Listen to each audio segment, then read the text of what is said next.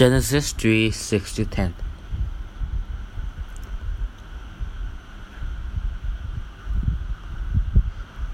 When the woman saw that the fruit of the tree was good for good and pleasing to the eye, and also desirable for gaining wisdom, she took some and ate it.